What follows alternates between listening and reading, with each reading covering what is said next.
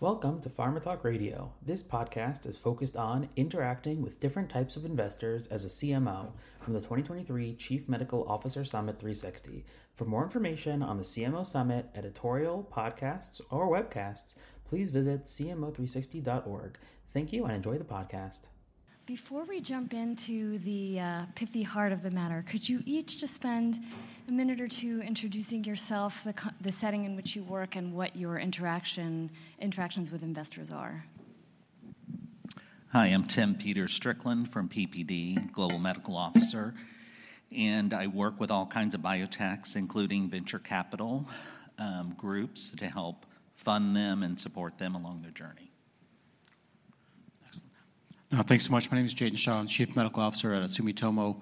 Previous to this, I was at Karyopharm, and so really started a small biotech with about 100 people, and over 5 years, we raised about $500 million and went through the process of becoming commercial. And so a nice evolution working with investors throughout that time period. Hi, everyone. I'm Stefan Vitorovich. My interaction with investors is every morning when I look in the mirror. At Vita Ventures, a venture capital firm that does company formation and investing across all stages of therapeutic development.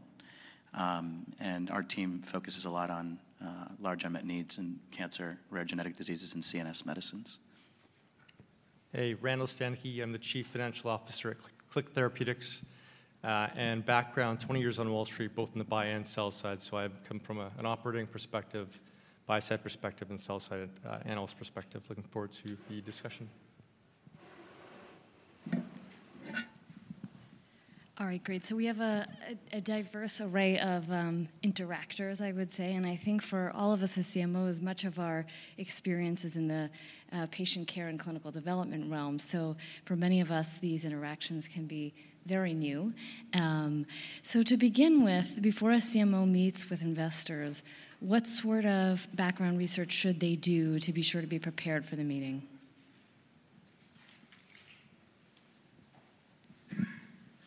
Yeah, so I think, the whole point of this is that it's all about as you're communicating as a CMO to know your audience.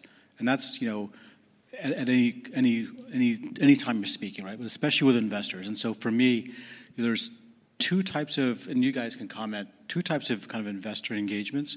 And one is if you're going on a road show and you're going to have like every 15-minute calls, or if you're going to be at JP Morgan or something like that, right? That's a very different investor interaction.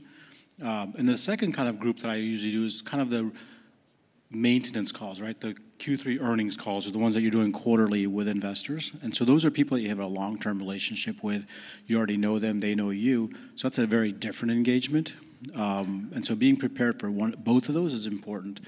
And I think when you're starting from, the first bucket, which is that roadshow type where you're trying to raise funds or having short calls and meeting with new investors, and those are short 15, 20-minute interactions. Those are helpful because that's when I sit down with the CFO saying, what kind of communications have we had before with them? What questions have they had before? What are their challenges that they've had before with us? And the same thing for those kind of long-term investors. You want to understand, okay, is this somebody who's been buying more recently, selling more recently? What kind of tough questions have they had? Have we been able to answer those questions for them before? What residual questions do they keep answering time and time again? So I think those types of things are important to prepare coming into it in terms of what kind of engagement it is, what previous interactions we have, and what's the goal. And oftentimes you go into this, we'll start a whole day of like meetings all day, but if you don't prepare for each one individually, I think it's helpful to do that. I think that's phenomenal advice. I mean, knowing your audience and knowing sort of the history of interactions gives you a leg up.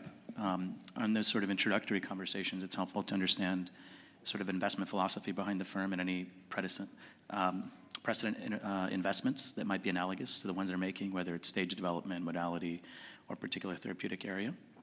Also understanding decision-making within the organization and sort of what interactions you're having with whom and what their processes are like for making that first investment. On the longer-term care and nurture, I think it's really great when CMOs develop direct relationships with investors, especially more technical investors, because we like to hear it directly. We don't need it filtered necessarily or scheduled through IR or finance. So getting to know your investors and also not being shy about getting to know them personally as well over time, especially once they're building a position. Yeah, I agree with all of that. And no two meetings are the same. And having spent 20 years doing my best to beat up management teams and CFOs, and as a sell-side analyst, I now, as a CFO, understand where some of that's coming from. But I think one of the biggest things I would say is just being prepared, right? If you're going to a meeting and an investor is focused on a specific issue, focus for that issue and come prepared, or bring the people you need to talk about that issue. The worst meetings are the meetings where people don't understand what the investor's looking for, and if you don't understand, you're not going to be able to help and appease. But again, every meeting is different. But I agree with everybody on the stage.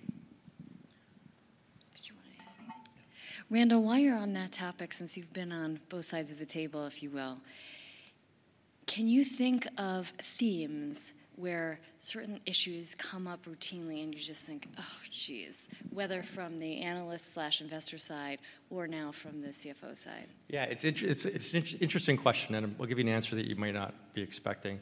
I kind of grew up thinking every company has three things that matter in the bigger picture, right? So you go, and if you're meeting with a series of investors, these three things are going to come up. There's views out there, what everyone's view is, and you address that. The questions that you roll your eyes at are the ones when it just absolutely doesn't matter, and you realize that the investor hasn't done the work, and you realize it's just not going to be an important or eventful meeting. And so I personally love getting really challenging questions. I love when an investor comes and has done a ton of work, asks really detailed, deep questions, because they care, and they really want to get to know the company. Super interesting. Any other comments on that situation where either from the investor side or from the company side, specific things that are sort of pet peeves that we as CMOs should look out for?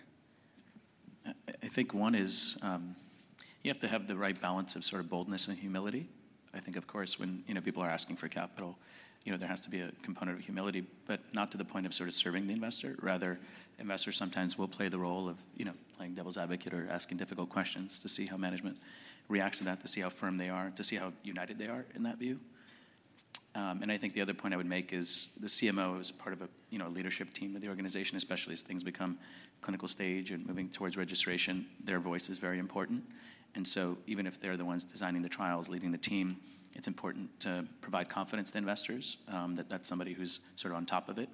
And one thing that's one of my pet peeves is when there are those types of questions and a CEO sort of steps in as answering those. Even if it's a CEO who kind of came up through the ranks, the CMO, that's even more worrisome to me, that they're sort of backfilling for that role. So I think that's another point, is sort of understanding the mosaic of a team and the role of a CMO and sort of those direct interactions. I'll just comment. One other additional comment that I've faced as a pet peeve is when I'm asked questions and I'm not consistent in my answers. So if I answer it one way and then 3 months later we meet again, because they take notes, copious notes, right? And so if I, change my answer or if I don't deliver, right? And that's a pet peeve that I've faced. Like, hey, you said you're going to do this and you haven't, or you said you're going to deliver this at ASH and now it's only this. So I think those types of things, being aware of the commitments you've made and delivering on them and being consistent in your messaging is absolutely key. And that inspires confidence. Stefan, I want to push on a theme that you raised about team dynamics. Of course, we all have to do the best science we can and operationalize what we do, but that also involves humans working together, which is never straightforward. Can you tell me, as an investor, or you all as interacting with investors, how do you think about team dynamics? What do you want to see? And perhaps more importantly, what are red flags or issues that we as CMOs should be sure that we address before coming into such a meeting? Yeah, I think teams are everything. I think we all recognize that. That's why we're here interacting with peers in our industry. Team dynamics are very hard to assess, especially as you're making later stage investments and thinking about public companies where you don't have as much opportunity to spend time with teams. About a quarter of what we do is building companies, and with that, building teams, the most important element. So there you get a much better flavor for how that comes together.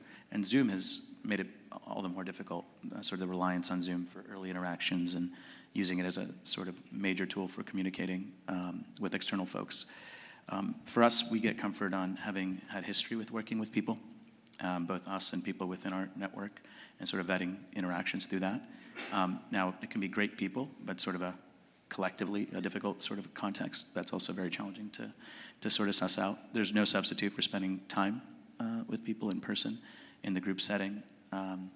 And I think you have to sort of read between the lines. It's a bit of an art to understand how much people really, it's also what they're not saying as much as what they're saying. So I'm interviewing quite a lot for how people get along well together, because I think in biotech it's more the norm than the exception, where you're going to hit some roadblocks or some sort of hurdle, and sort of how you kind of come together around that and how you navigate that is sort of the difference between great and good. And so those are some of the things we take into account.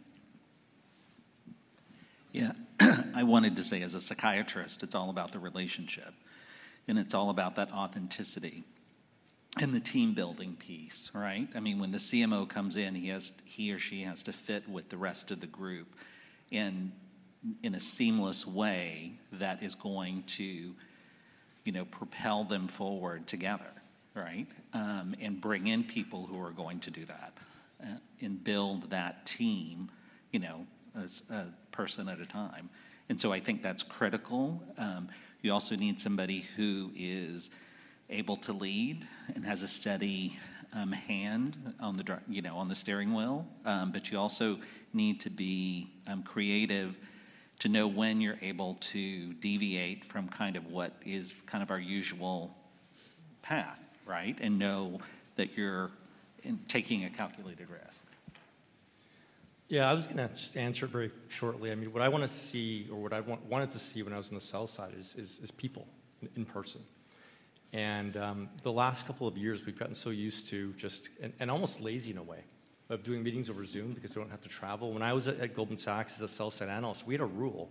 We couldn't initiate on a company without actually going to their headquarters, no matter where they were. So if we didn't visit the management team at their headquarters, we couldn't launch on the company. That's not just meeting the management team. That's actually going to where they work, making sure there's 4 walls, a roof, and all the other things that come with that.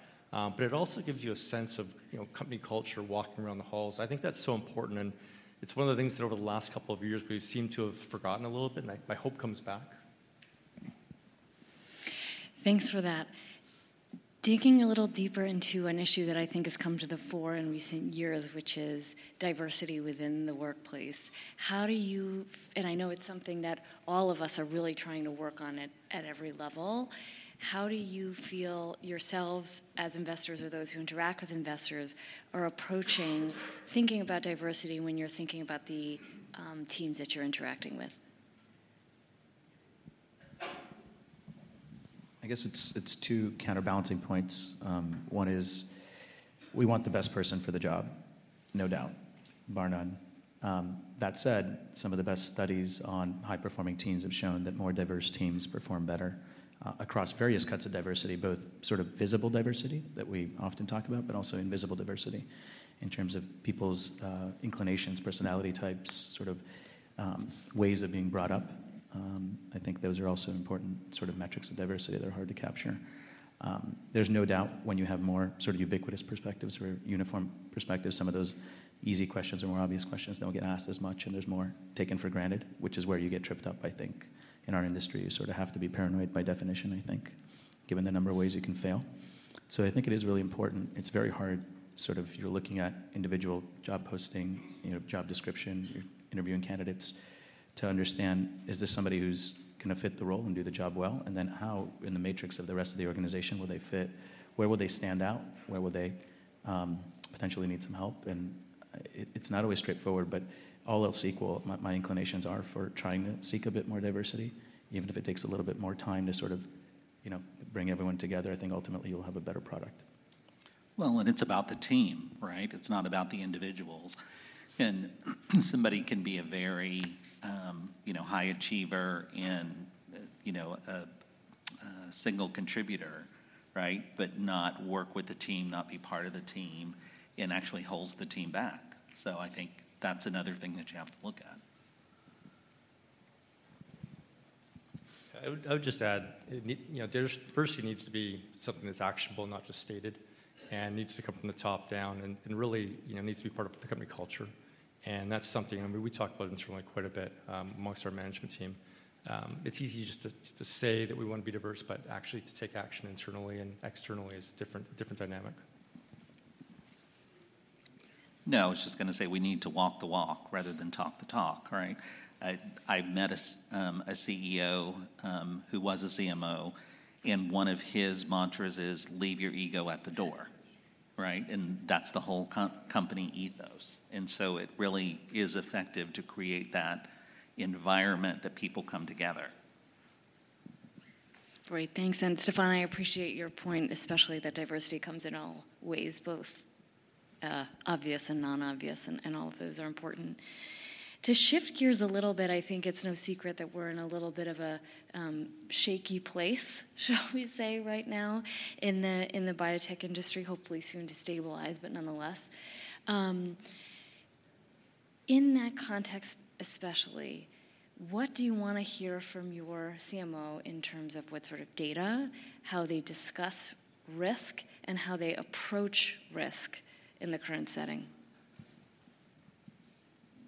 Well, I mean, my CMO's here, so I would say I want to hear him say the data's great, first and foremost. Now, joking aside, I know, and Shaheen and any CMO, it's as a CFO, it's really helpful for everybody to understand the environment, raising capital, what our investors are going through, and be a part of that conversation at the executive level.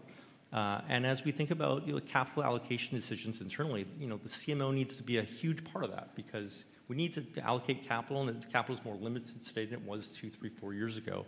And so just being part of that discussion and understanding the environment is, I think, a big part of what needs to be happening today. I think you used the word risk 3 times in the questions, so I think that is topical. Biotech, obviously, pretty far on the spectrum of risk capital. When people are debating whether interest rates will be 2 or 5% in a couple of years, biotech has sort of fallen to the wayside, particularly for the generalist investors that, we are sort of minnows in the sea and are affected by those currents. I think one of the things that's really important is to just recognize the cost of capital as a result of that risk, the flip side of that coin, meaning the capital you have right now is very precious and the ability to get more capital is no longer given unless you've shown very, very meaningful de-risking. And so I think being very transparent about what set experiments can show and what they won't be likely to show, and what questions are answered and which ones will be left unanswered. Of course, every data card poses new questions, but at least I think at the highest of levels is very important. I think what investors want to see is a path towards something that's less risky and something that becomes potentially commercially viable. One of the things that we've seen is a have and have-nots dichotomy for early stage platform companies that have yet to show that de-risking. They've gotten punished for no fault of their own. It's just sort of the consequences of the environment. On the other side of the equation, companies that have shown really promising clinical data, placebo-controlled data, gotten registration, have gotten the appetite of both pharma companies as well as investors alike, as there's been a flight to safety, as they call it. I think just to kind of close on that piece, one of the key pieces that is, CMOs, we focus entirely, predominantly on data, right, and science, and that's where our mind is at. And so it really takes, and executing, right, we're coming up with a plan and we're executing, but then it really takes a different mindset. This is not an afterthought to come into a meeting with you, into all of our investor meetings. Crap, I got that all day tomorrow. This actually takes time and effort to understand and prepare for that. And I think you use a couple of terms there in terms of risking and de-risking, right? So I can go into a meeting and just present the scientific data, but if I paint it in the concept and saying this is how I'm going to de-risk it, or these are the risks and how we're managing, now you're talking their language, right? As opposed to just reviewing the data and being confident that this is great data, you want to kind of flip it around saying these are potential areas, these are risks, this is how we're de-risking it. I think if you do that, then I think it goes a long ways to say, hey, I get the boat that you're in, and this is how we're going to be on the same page. And I just wanted to say prioritization. I mean, that's what you have to do constantly and focus on what's going to move you forward and when those inflection points are and be able to plan for those. That roadmap and obviously the ability to pivot whenever you need to. Maybe I'll give a couple tangible examples. So what I've used, for example, is that when I'm looking at our whole portfolio, I'm looking at saying this pathway is de-risked, right? So we'll go a whole different pathway. And so if I have a molecule that hasn't been any clinical data, either the pathway is validated, this target is validated, and I'll show them how it's validated with other clinical data from other companies, or this specific molecule is validated, and go from there. So I think you have to break down how you validate it, specifically if it's a target, if it's the pathway, if it's the molecule itself. And I think as you get into the clinical data, what's really helpful is oftentimes we get caught into like small number of patient samples to say, you know, here's our first 5 patients or 10 patients, here's the endpoints. But I think you really have to go with, in my mind, very hard endpoints. So like in oncology, for example, where I focus most of my time, if you look at a secondary endpoint like progression-free survival or overall survival, it holds very little weight early on to say you're going to have a great degree of confidence moving forward. But if I can show a true objective response rate, that gives you a lot of de-risking power, right? Because PFS in or any survival endpoint in a single-arm study is almost impossible to really hang your hat on. And so that's what you really need to go after, saying this is why. And I think if you do those types of really concrete steps, that's how you start talking with investors in this shaky environment, saying this is what I'm doing. And the last point is you have to have very concrete things. I'm going to get to this point of a solid go, no-go decision, as opposed to we're going to do this and then we'll see what the data looks like and then we'll make decisions. Because then you're just at the mercy of whatever the data is and you don't have a clear path forward. So I think as long as you can articulate that, then I think that's really helpful for investors to say, okay, he has a clear idea or he or she has a clear idea where they're going, when they're going, and why they're going. Yeah, just one other point that's related to sort of the environment we're in is sort of this yin and yang of, you know, constantly having to have a longer-term vision for not only the company, but particularly an assets that have expansion opportunities, life cycle management opportunities, you know, geographic expansion opportunities, whatever it may be, but also being really, really myopic and short-sighted in terms of what you have to get done. And oftentimes, especially in this environment, people care that there could be more, but they're really focused on the latter, which is what are you going to deliver with what you currently have on your balance sheet or what this current raise is. And so having done as much appropriate preparation work and sort of thinking through the longer-term vision, but also being maniacal about executing with precious capital is sort of that yin and yang that's especially sort of acute right now. The only thing I would add, and it's specific to this environment, but it in general makes sense, is reevaluate constantly. You know, we're changing so quickly, and if you think about just a year and a half, 2 years ago, money was abundant. You know, we just hit in our sector, digital health, the lowest. You know, Q1 we're on a run rate to hit, you know, be at 2019 or below.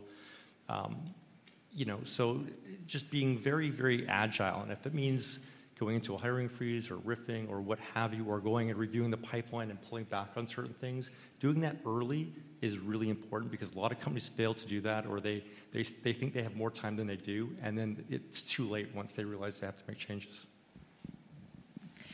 Well, and I just wanted to add, I mean, I think it comes down to, would you spend your own money on it, right? I mean, that's one of the things that I think has helped me over my career is, you know, when you're making these decisions.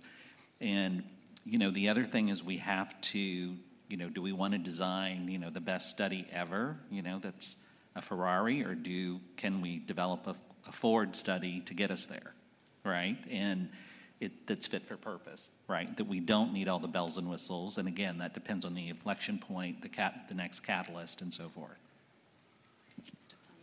No, I just thought Randall's point was really on point right now because so many companies have phenomenal plans and nothing's changed other than the external environment. And a CMO might say fundamentally this is still the perfect trial to run. And we might say, well, maybe right now is not the time for perfect. We can do something that's good and also save enough money so we have enough money to raise at the other end of that, not making the assumption it'll be as quick and easy as before, just as one example. But everything's on the table, I think, in this environment. So I'm going to be intentionally provocative here based on what you all are saying, which is that we're in sort of a risk-averse period right now. As CMOs, when we're having to prioritize, should we go for the lowest risk thing, or is there any room right now for going for higher risk, higher reward targets or pathways? Trust your gut, you know, and so it depends, right? I mean, for me, you know, sometimes it may be the path of least resistance, right? The low-hanging fruit, but, you may have information that leads you to make another decision. And I think, you got to make, put your best foot forward at the time. And so I can see sometimes it may be either one, right? Or another option in the middle, right? Yeah, it's a good question. I think part of it's the low risk, high risk. Part of it's when that readout happens, right? Because you have a short time frame that you need to operate in. So you have to be able to deliver something in a short time period to have that inflection point. So I think part of it's that, and then part of it's also balancing your portfolio, saying, hey, if I do something that's low risk, I'm doing something that's high risk, where am I spending my resources in the most efficient way? And so I think if you can kind of not do everything in the next 6 months, but if it takes 12 months for something else, 6 months, something, but I think the big thing is really trying to deliver value in a short time frame, just in the time period that we're in. But I think you guys are probably the drivers of this. So. I don't know if we're the drivers or backseat passengers, but I do think sequencing, the point you were making, is really important, and maybe just coming off some fresh setbacks in the clinical setting. Sometimes I do wish that we put some wins on the board earlier on with lower hanging fruit opportunities that might have been smaller markets but a higher POS, relatively rapid readouts versus going for, sort of triples and home runs. Yeah, I would definitely agree with that. I think the ability to hit singles and doubles, but with the high visibility, so that you can keep the lights on the other side is critical. And then my other answer from a finance person's perspective is it's all math, right? It's risk adjust everything, understand everything, but with guardrails, with hedges. Understand what will keep the company running. If it's a high-risk opportunity, but the reward is there and you think that you can manage through it, well, that's a decision that you need to have with the board and the exec team. But to be able to have that analysis done and have those discussions is probably the critical part of that. So thank you for that. So let's dig now into, I think something you said, Jay, inflection points. You've used the term catalyst, Stefan. Many of us are at very small companies or companies that are very early on. Obviously, we all want the inflection point of a fabulous phase 1 with safety and virtually magical efficacy, but such is not reality most of the time, and the journey from concept to that to approval is long. So can you talk a little bit about what are those near-term catalysts that make you say, aha, these guys are on the right track, these people, are on the right track?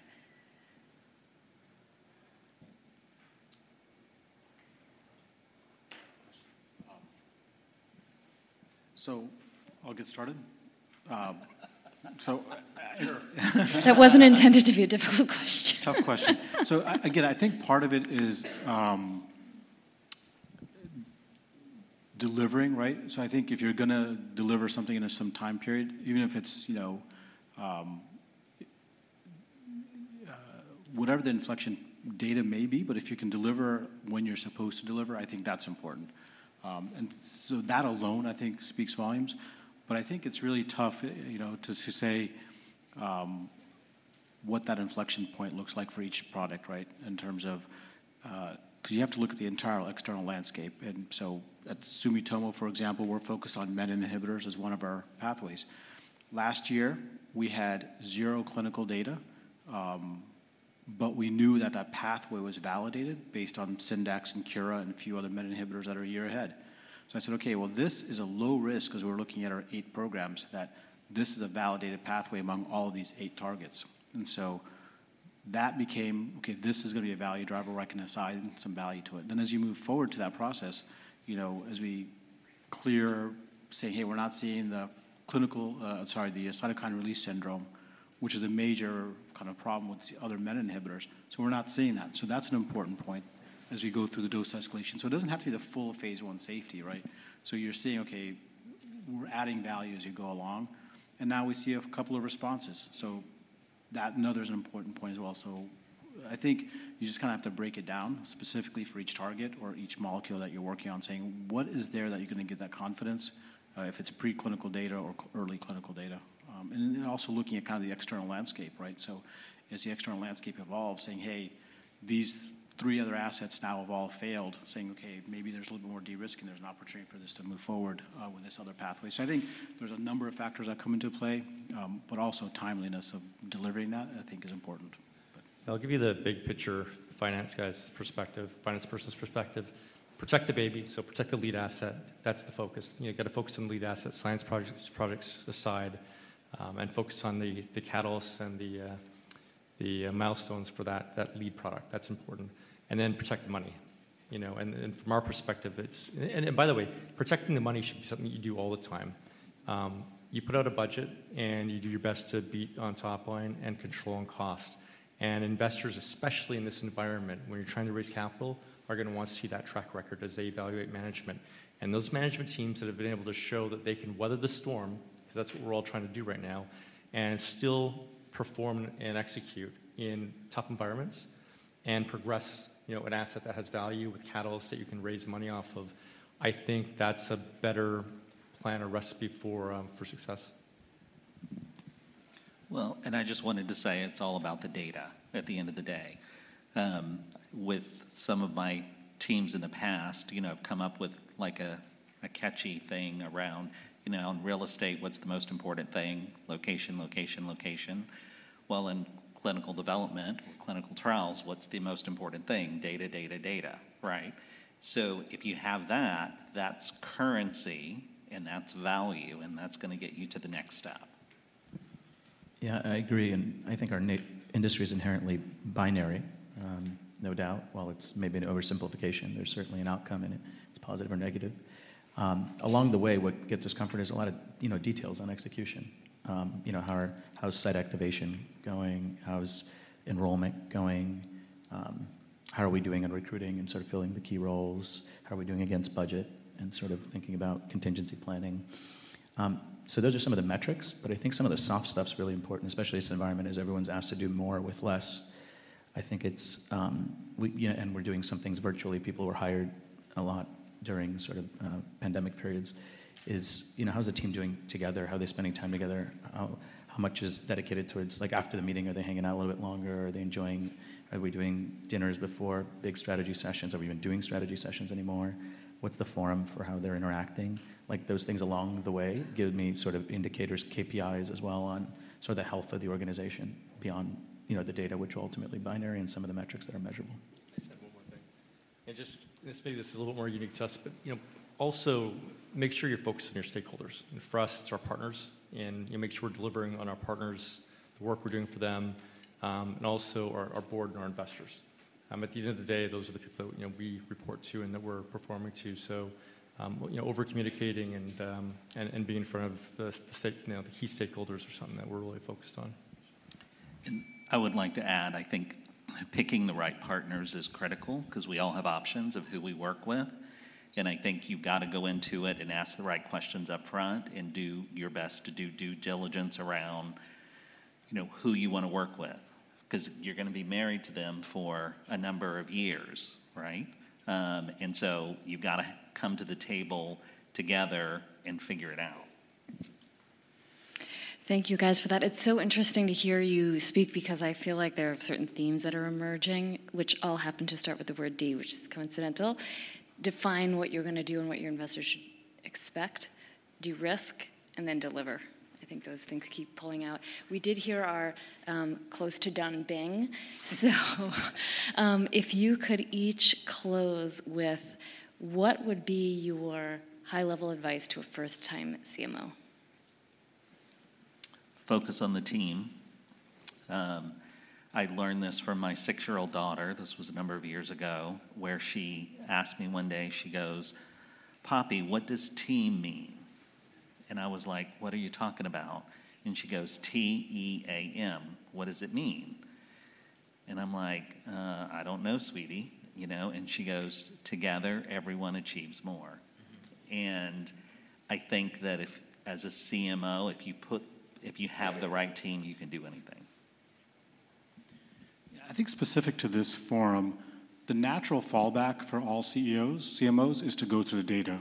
And there's a ton of data, no matter what space you're in. So you're going to naturally fall back on just going through slides of massive amounts of information.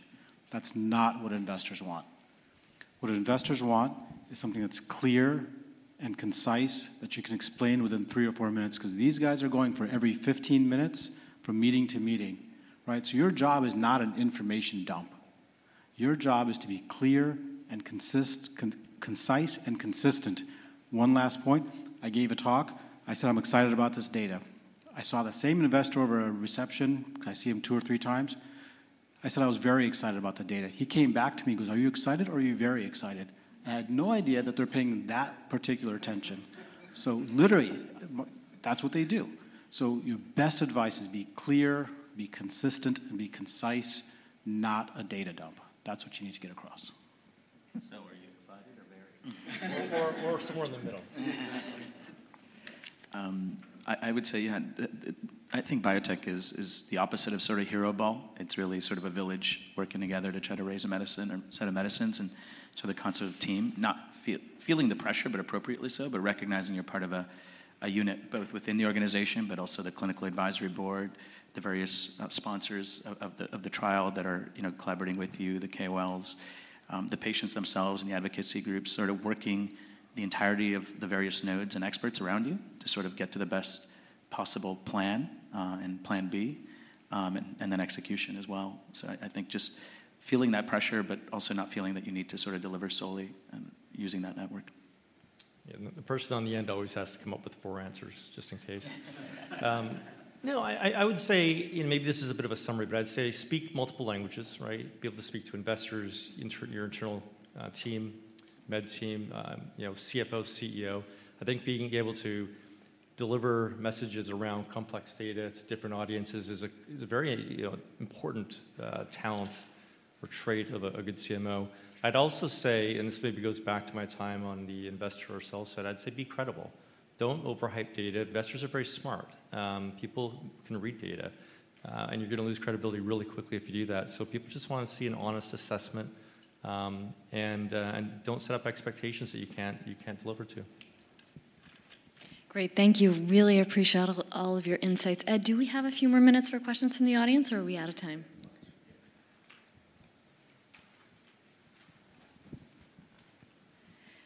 All right, well, it looks like you've been so thorough. I'll take one. Okay, great. All right, go for it. Yeah, the last comment, setting expectations, is a really good one. I think the whole executive team has to be mindful of how you march out your data and expectations, even like 6 months, even a year ahead of time. Because to me, it's all about, it's like everything in life, right? Expectations, you overset expectations. So I think that's a really good comment, and would like to hear some more thoughts on how some strategies you've done that. I mean, do you meet at the beginning of the year or whatever and say, okay, we've got all this data coming out through the year. How do we march out, how we, foreshadow it, et cetera? So like to hear, because that's how I would think of it, but if you have some specific strategies around that or thoughts around that. I would just very quickly say from sitting on boards to being an investor to being a CFO as part of a team that's scaling, timelines are always wrong.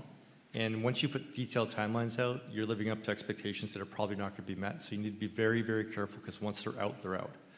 And so setting clinical milestone timing, be very, very thoughtful about that. That's something that, again, more from the investor CFO side, I get very, very nervous about when we have to continually answer questions. Are you going to hit FPI or this or that? And then the body language and all these things come in, and it's a game that nobody needs or wants to play. And so that's something to be very wary of. I think also to the point of sort of evaluate and reevaluate. Just one recent example, we're running a clinical trial in an orphan CNS disease, and there's a 6-month interim readout. It's a novel mechanism. The drug hasn't been approved ever in the history of the indication. And our first public company true efficacy readout is a 6-month interim read on 6 to 8 patients. So likely to be very noisy. The natural history study just started reporting some interesting information and gave us insight into what level of variability there is in various biomarkers that we can read out on. And so we had one plan that we started communicating to the street after having more information, even though it was good information in the long run. In the short run, it meant that we might not be able to show separation from natural history, and sort of getting ahead of that as soon as we had that information being aligned. And even though we're sort of ripping the Band-Aid on what will be the 6-month read, having also confidence in the data set that will ultimately give us an approvable endpoint. So investors might have to take a near-term hit to get something more likely to get approved. So transparency, and I think being open to new data. I'll just add one additional comment. There's a lot of pressure for CMOs to deliver, right? The CEOs and the board are saying, hey, you got to get this out. So there's always going to be a pressure to over-deliver, do things faster. And I think that's where you need to be a bit realistic, right? Because there's always going to be that external pressure. And then as a new time or early CMO, you're going to want to do that. And, as most physicians, we never say no to anything. Like we always say yes, right? That's our natural tendency. So be very, very careful about over-committing or over-promising, despite the tremendous pressure that may come, right? So. All right, well, thank you guys so much. This was very, very interesting and helpful. Appreciate all of your attention. We hope you enjoyed the podcast. For more information about the CMO Summit 360, editorials, podcasts, or webcasts, please visit cmo360.org. Thanks for listening. Judy was boring. Hello. Then Judy discovered ChumbaCasino.com. It's my little escape. Now Judy's the life of the party. Oh, baby, mama's bringing home the bacon. Whoa, take it easy, Judy. The Chumba life is for everybody. So go to ChumbaCasino.com and play over 100 casino-style games. Join today and play for free for your chance to redeem some serious prizes. ChumbaCasino.com. No purchase necessary. Void where prohibited by law. 18+ terms and conditions apply. See website for details.